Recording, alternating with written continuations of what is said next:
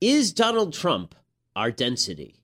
Or rather, is he our destiny? We'll get to that. We'll also get to Trump versus Cruz, plus an extra heaping helping of the Ben Shapiro Show second week mailbag, and it is really, really chock full, so we'll save some extra time for that. I'm Ben Shapiro. This is the Ben Shapiro Show. Tend to demonize people who don't care about your feelings. So, one of the things on the show that I like to say is that I told you so. It's one of my favorite things to say. And I get to say it all the time because I did tell you so because I'm right so often, which is why you listen to the show. And it turns out that I told you so. I'm right. Nate Silver, who is a very, very, very good statistical analyst for 538.com, he has a piece today about how Donald Trump is favored by the establishment. I mean, it's not like I've been saying this for a week now, that in a fight between Donald Trump and Ted Cruz, the establishment favors Donald Trump. But Nate Silver, who used to write for the New York Times and now runs 538, he says, in the last election, he called all 50 states correctly as far as Obama versus Romney. He said, quote, "In a nomination race like the Republican one, you could draw up a list of reasons to be skeptical of any candidate's chances." And he says, "I used to be skeptical about Trump. The reason I've been especially skeptical about Trump isn't listed above, nor is it because I expected Trump to spontaneously combust in national polls. Instead, I was skeptical because I assumed that influential Republicans would do almost anything they could to prevent him from being nominated. But, so far, the party isn't doing much to stop Trump. Instead, it's making such an effort against Ted Cruz," which is what I have been saying. The establishment does not fear Donald Trump. Donald Trump is a creature of the moment. Donald Trump is a creature of Trump. Trump is all that Trump is about. All Donald Trump is about is Donald Trump. And all I have to do is read you some headlines from today. Donald Trump today said, you remember a couple of days ago, Donald Trump was speaking at Liberty University, and he tried to quote the Bible. And instead of saying 2 Corinthians, he said 2 Corinthians. You remember this? So today, Donald Trump came out and he said, "Oh, that wasn't my fault. That was Tony Perkins' fault." Right? The head of the Christian group, Tony Perkins. Tony Perkins, when he sent me an email, he wrote 2 Corinthians. Right, he wrote that to you assuming that you would know that meant 2 Corinthians, but he blamed Tony Perkins for that. And then Donald Trump tweeted out that Ted Cruz is obviously worried about him. And then Donald Trump also today suggested that it was he who urged Sarah Palin to address her son's problem with assault in Alaska. Everything in the world is about Donald Trump. There are 0 things that are not about Donald Trump. And the establishment can deal with that. The establishment is okay with that. They can deal with egoists. What they can't deal with is conservative hardline ideologues. Those are the people who scare them, which is why Bob Dole has now endorsed Donald Trump over Ted Cruz. Bob Dole, you like it, I like it, the American people like it, that Bob Dole. So he endorsed Donald Trump before falling off a stage. I thought that the best take on Bob Dole, who was trending on Twitter, came from Iowa Hawk, who tweeted, "Sees Bob Dole trending, buys wreath, sees reason Bob Dole is trending, returns wreath." Little harsh, but very true. So Donald Trump, he's been endorsed by Bob Dole now. So Bob Dole, he said, quote, "The party would suffer cataclysmic wholesale losses if Cruz was the nominee. Donald Trump would fare better." He said, "I question his allegiance to the party." He said this about Cruz. "I don't know how often you've heard him say the word Republican, not very often. Instead, he says conservative," which is a bad thing, according to Bob Dole. I also don't say Republican. I like to say conservative because Republican is a mechanism and conservatism is an ideology. Right? If I'm a Republican, that's just the party that I use to get where I want to go. It is not, in fact, an ideology. It's just a name for a group of people who band behind it. Dole said about Cruz, he's an extremist. He said, "I don't know how he's going to deal with Congress. Nobody likes him." He said Trump could probably work with Congress because he's got the right kind of personality and he's a deal maker. Right? So in the end, they support Trump over Cruz, as I have been saying. And by the way, Donald Trump is now making the perfectly establishment case. So for all the Trump supporters, I'm going to get to the Trump can win argument in a minute and why I think that that's flawed and problematic in terms of the general election. But there are 2 arguments for supporting Donald Trump. One of them is at least passable and one of them is deeply stupid. The passable one is Donald Trump's a better fighter. He has more blue-collar appeal. He's more electable than Ted Cruz. I actually think there's a case for this, although his unpopular numbers are very high. The other argument is that Donald Trump is more conservative than Ted Cruz. If you believe this, then you are, as Sarah Palin might put it, on opium. If you believe this, you are out of your damn mind. Okay, there's no measure by which Donald Trump is more conservative than Ted Cruz. And even Trump is basically admitting this now. Donald Trump, yesterday, he came out and he said, The problem with Washington is that we don't make enough deals. I thought that Trump's whole pitch is that he was tough and he was going to stand up to people, but now the problem in Washington, they don't make enough deals, says Donald Trump.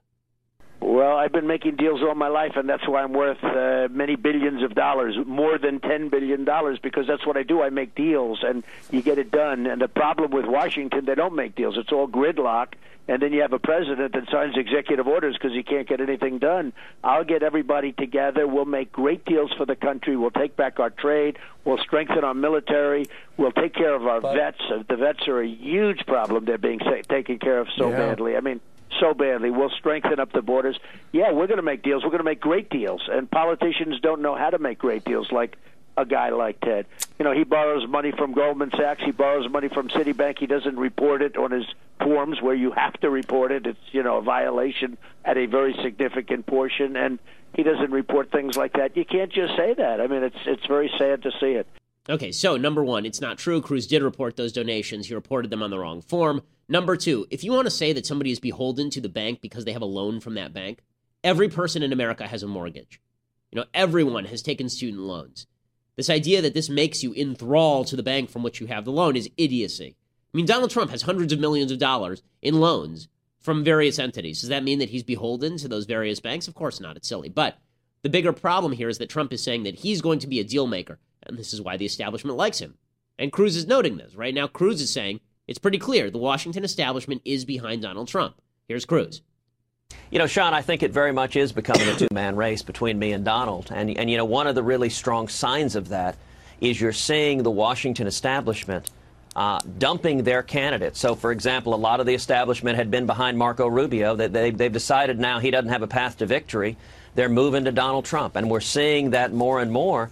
And, you know, it's kind of curious. Donald is publicly bragging about how all the big establishment players are getting behind him. And his criticism of me is he said, I went to Washington and actually stood up and fought in Washington. And Donald has said, well, the problem he has with me is that I won't go along to get along in Washington. I won't cut deals.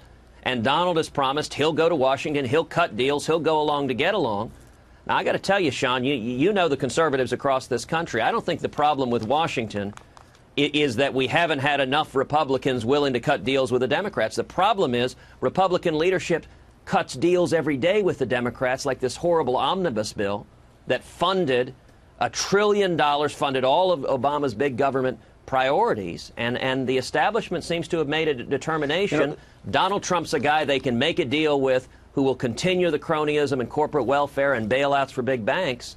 And I think that we're seeing conservatives getting behind us, and we're seeing the Washington establishment getting behind Donald Trump. And this is exactly right. Now, what's amazing about all of this is that, meanwhile, Jeb Bush, there's a big article in Politico today that Jeb Bush's campaign is toast. Well, welcome to the party, gang. We've been saying this from basically day one that Jeb Bush was going to be toast. Jeb Bush made Donald Trump. People should understand this. Jeb Bush made him, okay? Jeb Bush announced on June 15th, if you remember, the very next day, Donald Trump announced for the presidency and name-checked Bush 3 separate times in his announcement ramblings. And at that point said, the establishment supports Jeb Bush. That's who's behind Jeb Bush. And then Jeb's people, not content to boost Trump that way, decided to have Jeb attack Trump in the debates, at which point Trump stomped him repeatedly, as we've covered on the podcast, which boosted Trump in the polls. And then still not content, the Jeb people have now spent tens of millions of dollars knocking down Marco Rubio to try and clear the establishment lane for Jeb Bush. Came out today. $22 million have been spent in the last month against Marco Rubio in attack ads. $20 million of those dollars came from Jeb Bush's super PAC. So we've had Jeb Bush clear the field, basically, for Donald Trump. But Jeb is right about one thing. He says, if Donald Trump is the nominee, Hillary Clinton wins. I think this is probably correct. Here is Jeb Bush. Look, Trump's an entertainer. He's not going to be commander-in-chief or leader of the free world. He's not going to lead us to a safer and secure and freer America.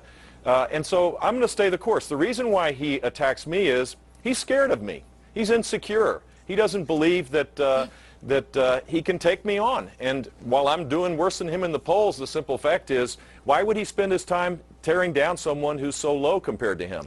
This is because we're moving up. And I believe that he believes that we're the real challenge for his winning the nomination. And the tragedy of this is, We have a Democratic nominee, likely nominee, who's under investigation by the FBI. The only chance that she could become president is if we nominate a guy like Trump. Okay, so I want to talk about the electoral chance of Trump in a minute, but I just want to point out one thing. When you watch this clip, it makes you pro-Trump. Right? It does. I mean, I think Trump is terrible. I think that Trump is a demagogue. I think that Trump is bad in a variety of ways. Every time I watch Jeb Bush talk about Trump, I want to vote for Trump. And it's because if you watch Jeb Bush talk about how Trump, I mean, it's so disconnected. The reason Trump is attacking him, obviously, is because Jeb Bush is a name. Bush is connected with the Bush family. He is the establishment. The reason he's punching Jeb Bush is because it benefits him, not because he's afraid of Jeb Bush. Give me a break. What silliness. By the way, before I move to the real substance of the discussion here, which is Trump electable? Because I think it's almost a waste of time at this point to talk, is Trump conservative? He's not. We've spent a lot of time this week going over his positions on various issues. He is not conservative. But there's an argument still to be made that he's the most conservative guy who can win. Now I want to talk about that. Before we do that, a bit of comic relief from John Kasich. Oh, God, no. Not John Kasich. Yes, John Kasich. John Kasich was on Hugh Hewitt's show the other day, and he explained how he wants to be viewed.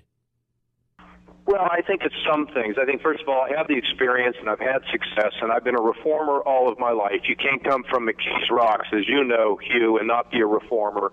And I have a message that, look, we have a lot of candidates. They're like the Prince of Darkness. I consider myself the Prince of Light and Hope.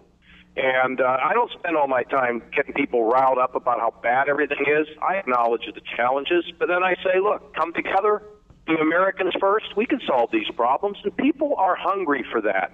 People do not want to live in the lane of depression. They want to believe that in America it can all work. And I think it's what's working. But look, I've been doing this for a long time. I don't want to be blasphemous, but we People can cut weren't off paying Jesus attention. here.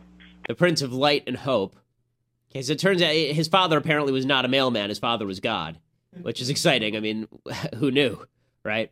So the Prince of Light and Hope over here. By the way, the Prince of Light and Hope is now running second in New Hampshire, according to a couple of polls, which means the end of the road for Marco Rubio. Okay, I want to get to the real point of what I want to talk about today, which is really not reiterating how right I was about Trump versus Cruz. Obviously, I'm right. You all know it. That's why you listen. So here's what I really want to talk about. Rush Limbaugh, who is, I think, the best expositor of conservatism in America for the past 30 years. He was the guy who made the 1994 Republican Revolution happen. He was probably the guy who pushed George W. Bush over the top in 2000. He's probably one of the main reasons Republicans did so well in 2010 and 2014. He's a force. There's no question. He made a statement yesterday that I think is worthy of note. He's talking about the rise of Trump. And he, like a lot of conservatives, understands the anti-establishment appeal of Trump, but is concerned that Trump is not actually conservative. And so he's trying to explain why Trump is so surefire popular, why he's so all-fired popular. And here is what Rush Limbaugh had to say about it. So what's happening here? Nationalism, dirty word. Ooh, people hate it. Populism, even dirtier word. Nationalism and populism have overtaken conservatism in terms of appeal. When this has happened and when it exposes what people in Washington are afraid of, and that is, all this money we've asked people to send us and all these donations people have made, this movement, promote that. Well, where is conservatism in Washington? They're asked. Where is it? The Republican Party isn't conservative. Where is all these conservative people that are contributing to policy being implemented in Congress or in the Senate? They don't see it. So the case Rush is making is at least partially right. What he's saying is that conservatism has been outflanked by populism and nationalism, that because conservatives in Congress, people who pledged to be conservative, were not, it waned in popularity, and now it's being replaced by Donald Trump's brand of nationalism and populism. Now, I think it's important to define terms for a second, because these are words that get thrown around a lot. Nationalism and populism are not actual coherent ideologies. Nationalism just says, I want whatever is best for the country, but it doesn't define what's best for the country. So you could be a nationalist like Hugo Chavez, right? And you could be thinking that leftism is the best thing for your country, and you're a nationalist, right? Hitler was a nationalist. He's a national socialist. Nationalism doesn't imply right-wing. And populism also doesn't imply right-wing. Populism just means that you're anti an ensconced group of elites who you think control things, and so you're fighting against those people. That's what populism is. And there are leftist populists like Bernie Sanders, and there are right-wing populists like Donald Trump. what's been happening is because conservatism has become a notion of the elites, or it's at least perceived to be a notion of the elites, it's falling away in popularity. And there are a couple of reasons for this. One is that all the people who have campaigned as conservatives were basically lying. And then they got to Washington, and they didn't do any of the things they said they were going to do. They didn't stand up for the little guy. They didn't stand up to the big guy. But there's something deeper here than just the malfeasance of people in Washington, D.C., and the inability of conservatives to stand up for principle. There's something else. That would be too easy an answer. I want to talk a little bit about something I talked a little bit about yesterday, and I think it's problematic. Andrew Klavan and I, just before the show, were having this conversation. Drew has been putting a heavy emphasis on his podcast on the fact that Trump supporters are blue-collar people who may be losing their jobs to China, or may at least feel they're losing their jobs to China and free trade or technological advancement. That there's a group of people out there who feel like they're being left behind in the economy, and that the Republican Party, that conservatism more specifically, isn't doing enough for these people. And so these people are embracing Trump because Trump says he'll do something for them. David French at National Review says the same thing. He says that nationalism, the reason that Trump's putting together this coalition is because there is a sort of three-legged stool for Trump supporters. That is nationalism. They don't feel like they want to be in second place anymore, right? They're winning. Two is a sort of abhorrence of the hardcore left extreme social issues pushing. So they don't like the political correctness, right? That's point number two. And number three is economic opportunity, but economic opportunity defined in very personal terms. So not an even playing field, not a free economy, more like, what will you provide me so that I have what I believe on a personal level is a fair shot? So that mirrors Klavan's point about the blue-collar workers. And one of the problems is, so what do Republicans do about this? Because here's the truth. The Republican Party was basically from the end of the Civil War all the way until FDR, a protectionist, isolationist, anti-immigrant party. Right? The Republican Party voted. I mean, Calvin Coolidge had the single greatest immigration shutdown of the 20th century. Right? He shut down basically all immigration in the 1920s because he was afraid of the rabble coming in. Who are the rabble? I mean, and Coolidge was a good president, but who are the rabble? The rabble were Jews and Irishmen and Germans and Italians. Those were the rabble. Right? It wasn't Mexicans. It was Jews. It was a bunch of people who are now considered white in the United States. Right? They're now considered part of the white majority. And if you look back at the economic policies of the time, Teddy Roosevelt and William Howard Taft, everybody was pushing this idea that the government has to get in there and bust up the big businesses. Right? They have to break up the big businesses. So regulations on banks, going after the big guy in favor of the little guy. Right? These were people who were in favor of protectionism, right? Higher tariffs on foreign goods. The United States gradually integrated into the world economy, but we had pretty significant tariffs all the way through FDR, and which is why the Smoot-Hawley tariffs were a thing. That's why Herbert Hoover, who was a Republican, infamously pushed the Smoot-Hawley tariffs as a response to the drop in the stock market, which helped create the Great Depression. So populism, the draw of protectionism, has always been great. Here's the problem with politics in general. The problem with politics in general is that things that you get from the government typically are things people don't want to give up, even conservatives or people who consider themselves conservatives. Most people, and when you look at a government program like Social Security is a disaster area. It's in the red. It's going to bankrupt the country. It really is a problem. Most people who are on Social Security, however, are not going to give it up. And politicians know that by campaigning against Social Security, they're signing their own death warrant. Why? Because you come to somebody like me. I'm 32 years old. Right? You say to me, I'm going to reform Social Security. I think two things. Great. That means I get 7% more on my paychecks. And it also means that I may have a shot at keeping some of my money. But then you go to somebody like my grandmother, right, who's actually living off of Social Security, and you say to her, we're taking away from you 90% of your monthly income, right? It's going away. Now, nobody's actually making the case Social Security should go away, but this is why, right? This is the reason why. The reason why is because Social Security, like every other government program, has a very specific set of beneficiaries and a very diffuse set of people who are harmed by it. So I pay a little bit of money into Social Security every month, but my grandmother takes a lot of money out of Social Security every month, which is, of course, why it's bankrupt. But that means it's politically unpopular to go after Social Security because, honestly, Social Security is not number one on my list of priorities. But for my grandma, it is number one on her list of priorities. And the same thing is true of Medicare. This is why Donald Trump says, I'm not going to touch Social Security. I'm not going to touch Medicare. It's why Democrats say that. Think about immigration. Legal immigration is very good for the economy. Legal immigration is good for the economy so long as people aren't taking welfare, obviously, because if you have a skilled set of people coming in and bringing their skill sets to bear, they are bringing better work for cheaper. Better for cheaper is always good for the consumer. Now, you come to me and you say, okay, is legal immigration good? I say, yeah, it's great. You know, it means that I've got a bunch of talented people who are coming in, producing great product I can buy for cheap. Sounds awesome. As a consumer, it's great. It means I get better stuff. Now you go to the person who's just let out of a job because of the legal immigrant who was brought in.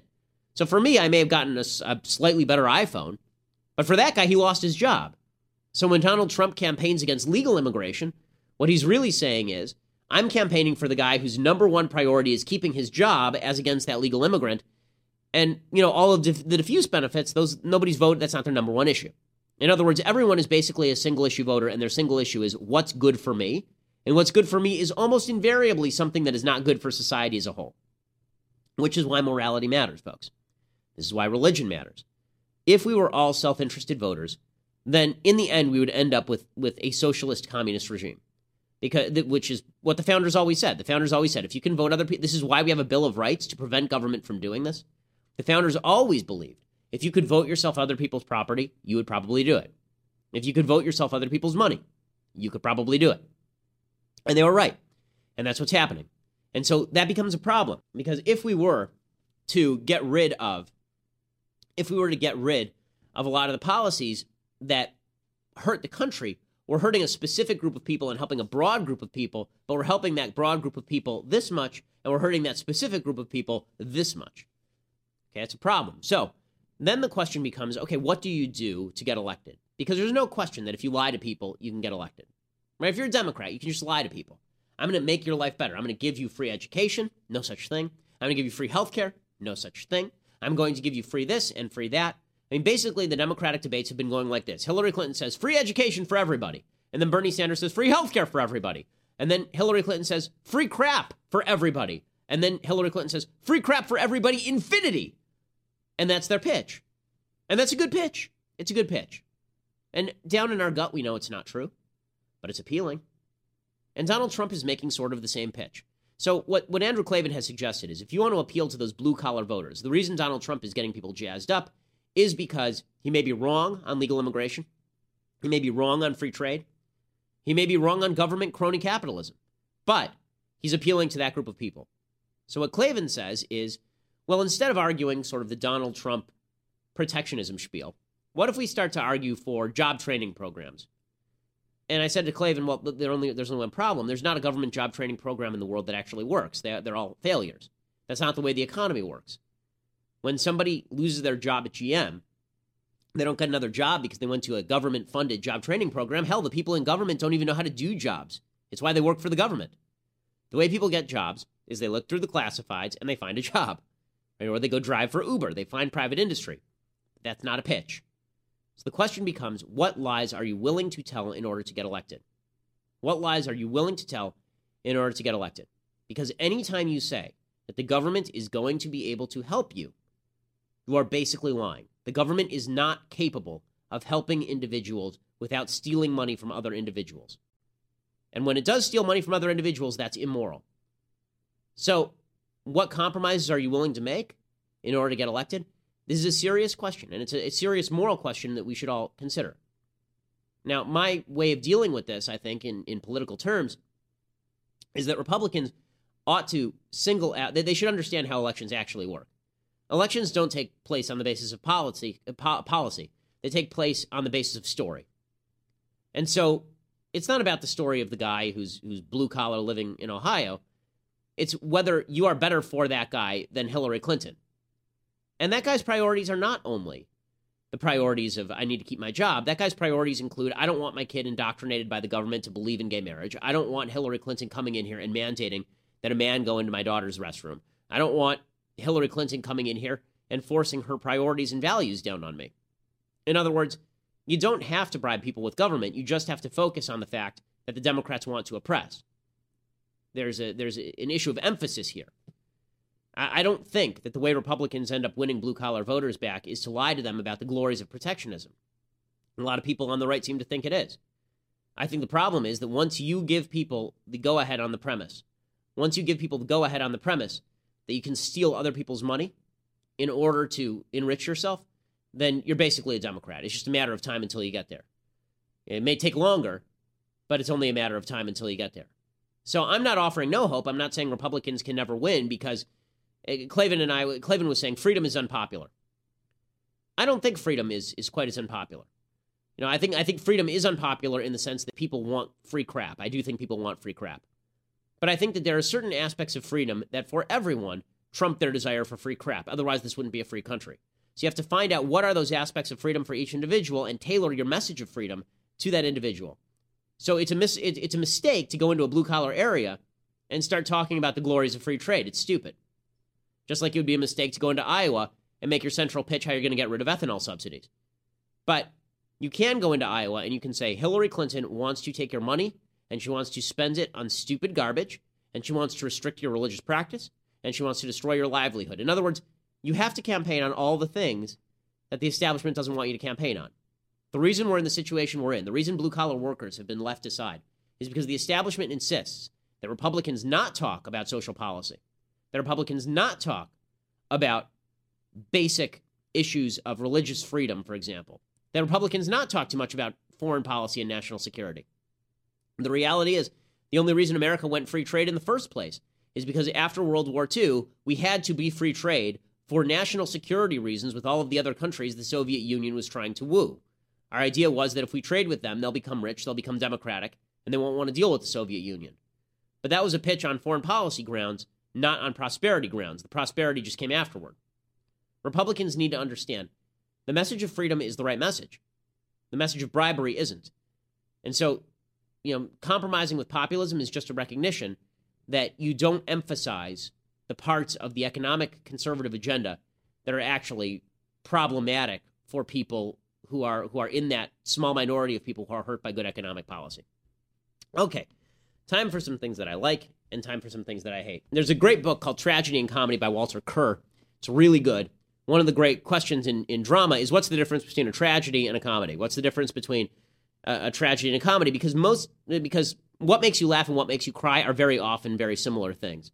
Walter Kerr's theory in a great book called Tragedy and Comedy is basically that life is both tragedy and comedy, and the reason is because tragedy is Hamlet aiming for the stars, but understanding that he's going to end up like Yorick, right? It's the fact that we are capable of reaching out to God and reaching out to the stars, but that we're always going to fall short, that we're always going to die.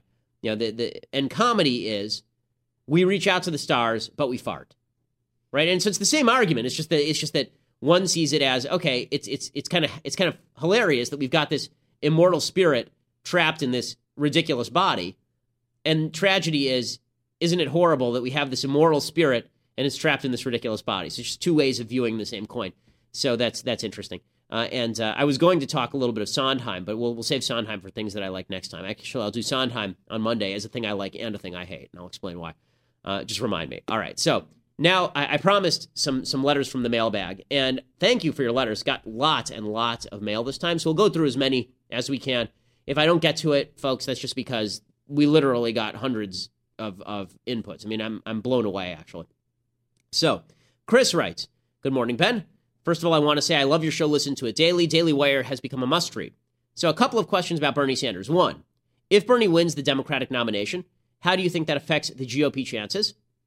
Also, I think we're seeing Bernie swing the Democratic Party further to the left, but if he wins the election, that will move Democrats will move Democrats further to the left. How would it affect blue states? Would some areas swing to red because they can't go that far left? Okay, number one, I think Bernie Sanders is actually a more dangerous candidate than Hillary Clinton because Hillary is gravity bound. Right? Bernie is off in the air somewhere. I mean, Bernie's a nut job. Bernie's just flying up in the air. And mention. I mean, yesterday he actually proposed that the post office should open a bank. Okay, the most bankrupt institution in American government should do banking. Yes, this is a grand idea, Bernie Sanders. But because of that, he's got ideological purity. He's got passion. Hillary is tired. She's an old crone. No one likes her. She's nasty. Bernie Sanders is a slightly scarier candidate than Hillary because at least he appears sincere. As far as him pushing people to the right, if I thought that he would push people to the right, I'd be in favor of his nomination. I think he'd push people to the left because he at least is ideologically coherent. I think that we have yet to see how far the American left is willing to push, and I think that they're willing to push even further. All right. Letter number 2, this is from a guy named Dom. He said he wrote to me a while back. Today, something happened to him that was kind of surprising. He wanted some advice. So he says, some friends and I were talking about one of the black kids at our school. He's well known for being a white black kid. By this, I mean he does things that are typically associated with what white people do. The kid has a gold membership to Starbucks, for God's sakes. Anyway, he's proud to say he's a white black kid, so by calling him, it's not a negative connotation. We said he's the whitest black kid you've ever met.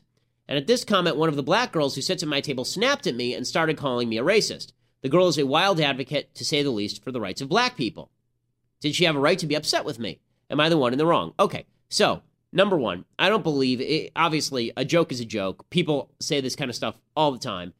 And by the way, people on the left usually say it when they mean that a black person isn't liberal enough. They'll say that he's white. Right? So Stacey Dash yesterday made a comment about Black History Month, and leftists said she's not black enough. So, no, they have no ground to stand on there. As far as using that kind of language, it's silly language. There are rich black people. Is Colin Powell more white because he's rich? No, he's a black guy. Is Condi Rice any less black than she was when she was a girl growing up in Birmingham while white people were bombing churches? No, she's just as black. So saying somebody is a white black kid is really just a way of saying they're a rich black kid. And it goes to a pathetic thing that's happened in our society, which is the assumption, really not even by white people, but by black people largely, that it is not black to be prosperous and successful in American society.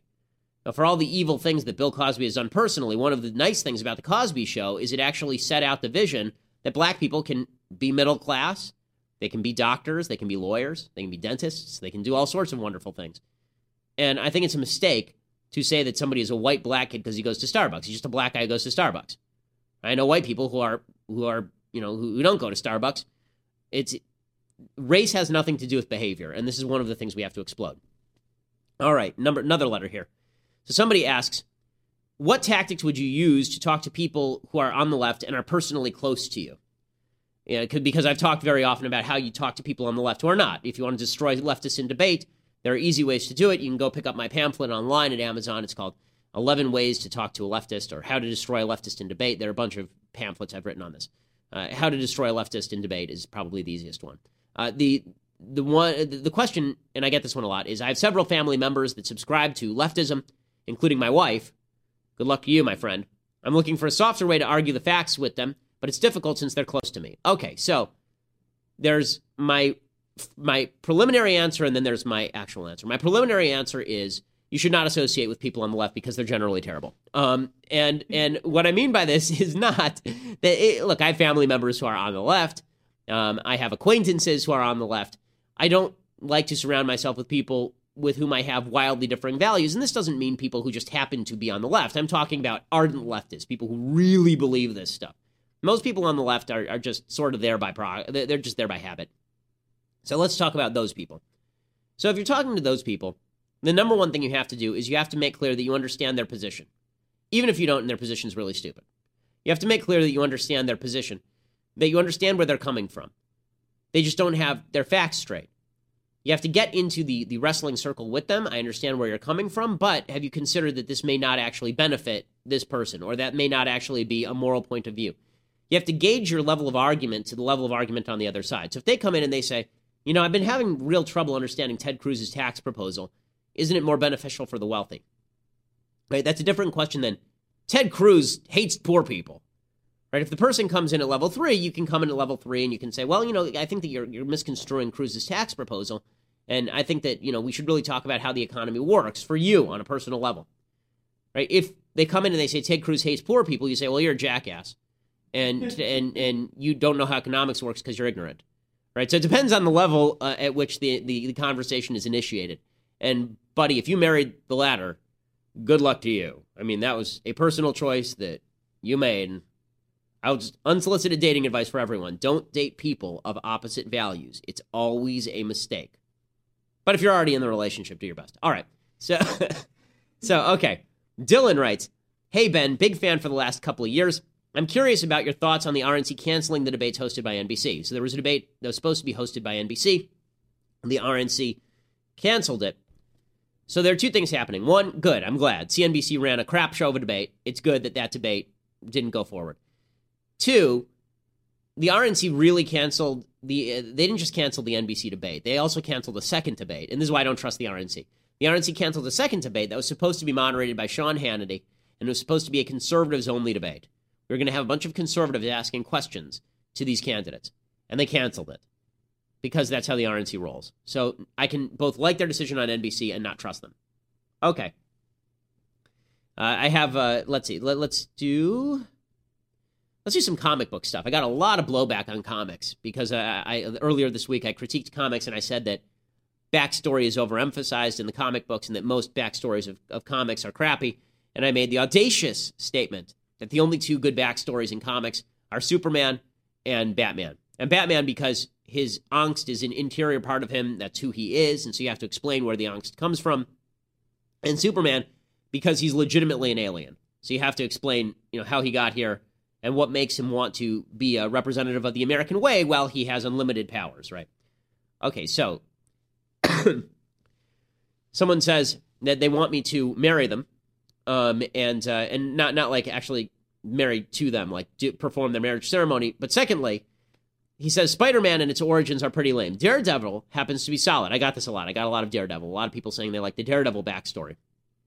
So let me talk about the Daredevil backstory for a second. So the Daredevil backstory, first of all, how he got his powers is a completely ridiculous, again, just it's a ridiculous intervention by the author, right? He gets hit by toxic waste, which is like the easiest way to get superpowers ever. In reality, you die of cancer. In the comic books, you end up with superpowers that are not cancerous. So the real Daredevil backstory, the part that's fun, is that he had a dad who was killed because his dad was a boxer and didn't give in to the mob, right? That's the story. So basically, he's Batman in the Marvel Universe. So yeah, he's got a good backstory because he copied Batman backstory. I mean, that's cool. I mean, I can also copy Batman's backstory. Wow, he had a parent killed, and now he has angst about fighting crime. Yeah, it's fine. I mean, it's okay. I just I'm not deeply in love with it. Okay, another question from Ben. It seems I'm always asking non-newsy questions. I wanted to ask you, if you had unlimited funding to study a specific topic anywhere in the world, what would it be and why? This is a pretty good question. I mean, honestly, I have friends. There's a guy who I deal with every single day, every morning, actually, and he is constantly saying that he's very overweight and not healthy, and he's constantly saying that he doesn't understand why anyone would want to live forever. And I get this from people. You hear this a lot, right? People say, oh, I wouldn't want to live forever. For some religious people, it's their way of explaining death. For some non-religious people, it's their way of explaining why they act like idiots. But there are people who say, I don't want to live forever. There's so much cool stuff in the world. There's so much stuff that I want to learn. There's so much stuff. There's just not enough time in the day. I mean, honestly, I love learning. It's my favorite thing in the entire... Reading is my favorite thing to the point where my wife has to make sure that she has my attention when she's talking to me. She's I have a book everywhere. I don't think, like, right now I have 2 books in my backpack. I don't go anywhere without books. I mean, if I had unlimited time and unlimited energy to study everything but math, and then even then probably math. I mean, it's just, I love learning so much. So, I've never understood the people who say that they wouldn't want to live forever. If I could be healthy forever, I would want to live forever. There's just too much to learn. There's too much cool stuff that God put here and that we're still discovering. So it's I know that's a cop-out, but that's honestly how I feel. I mean, there are certain aspects, like, I'm lucky. I get to study the stuff I like every single day. I get to study politics and human behavior. I'm fascinated by social science. I think human beings are fascinating. I do. And I think that studying human beings, there can't be something more interesting than that. The human mind is just utterly riveting. All right. This one is about Islam. And the question is, what rhetorical bombshell should I have dropped when somebody said in class, members of groups like ISIS and Al-Qaeda have little to no understanding of Islam. If they understood Islam, they wouldn't be terrorists. The rhetorical bombshell you should have dropped is, okay, who knows more about the Quran, you or bin Laden? Right? That's the rhetorical bombshell you should have dropped. Who knows more about the Quran, you or al-Baghdadi? You don't know anything. Everybody, invariably, people who say that ISIS and Al-Qaeda don't understand Islam know nothing about Islam. Like, legitimately nothing about Islam. It's always like Barack Obama, who studied the Quran briefly when he was in Indonesia. Or George Bush used to say this. And it was like, George Bush, I mean, there were questions as to whether George Bush could read English, let alone Arabic. Like, the idea that George Bush was some sort of Quranic expert is absolutely absurd. It's absolutely absurd. All right, so that's the line you should drop. Will writes, and I'm trying to move through these quickly, folks. Will writes, when it comes to your political stances, and one often found on the right, You're arguing from a set of morals from a Judeo-Christian thought. When you talk about abortion, you refer to it as baby killing, which I agree with you on, but what about defending marriage? Politicians like Ted Cruz believe in defining traditional marriage on a federal level, but isn't that discrimination to the gay community? How would you go about the marriage issue? Well, as I've said on the program, I don't think government should be involved in marriage at all. I think actually that there is I believe in traditional marriage, not because of Judeo-Christian values, but because I'm a sane and rational human being. The fact is that heterosexual marriage has benefits for society. Homosexual marriage has no benefits for society. It has benefits for the people involved, but how does anybody else benefit from two dudes shtupping each other? No one has yet discovered this. Right? The fact is that marriage benefits a male-female shtupping each other, because if they shtup each other and they happen to get pregnant, which up until birth control became prevalent was the way things were done, right? If that happened, if people happened to get pregnant, it was good that the kid be raised in a stable two-parent family where the people were bound to each other.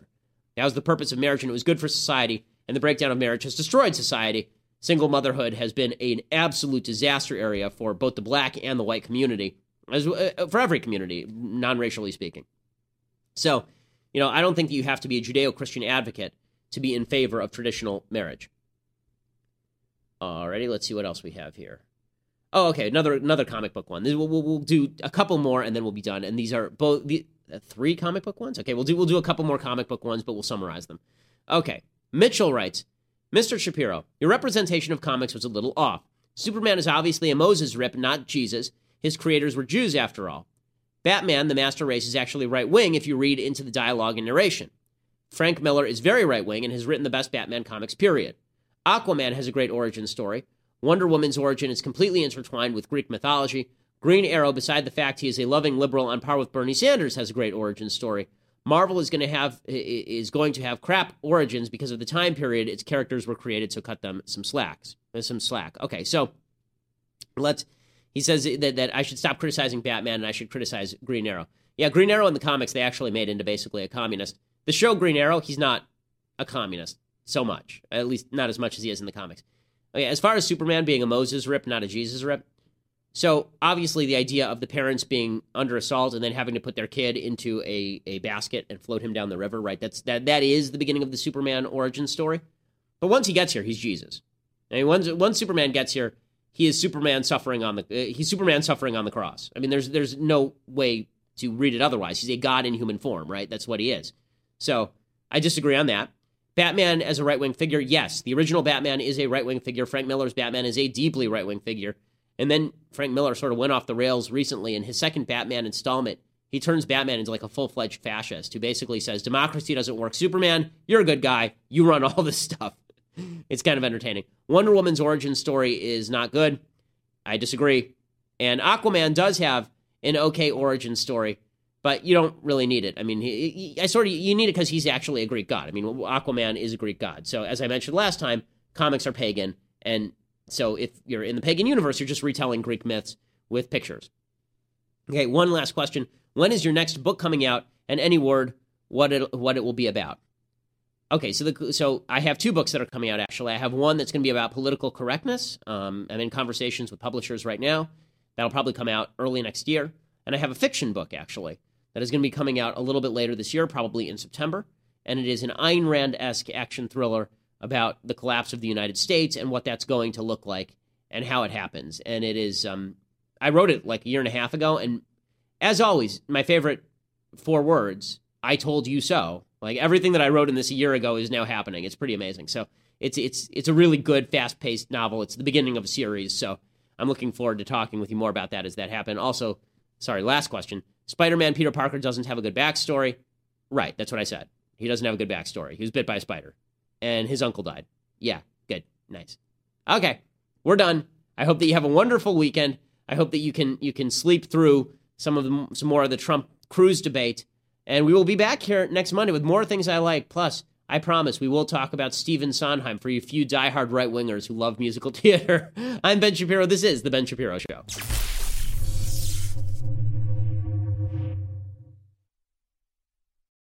We'll get to more on this in just 1 second. First, let's say you were a stormtrooper and you were enjoying a nice meal of roasted Ewok in the Death Star mess hall. Well, all of a sudden you hear the voice of Alec Guinness saying, "Use the Force, Luke." The next thing you know, the entire place is going up in flames around you.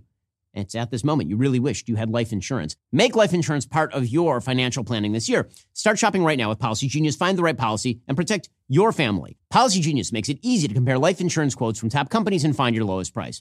Luckily, Policy Genius helps you compare your options from top companies and their team of licensed experts.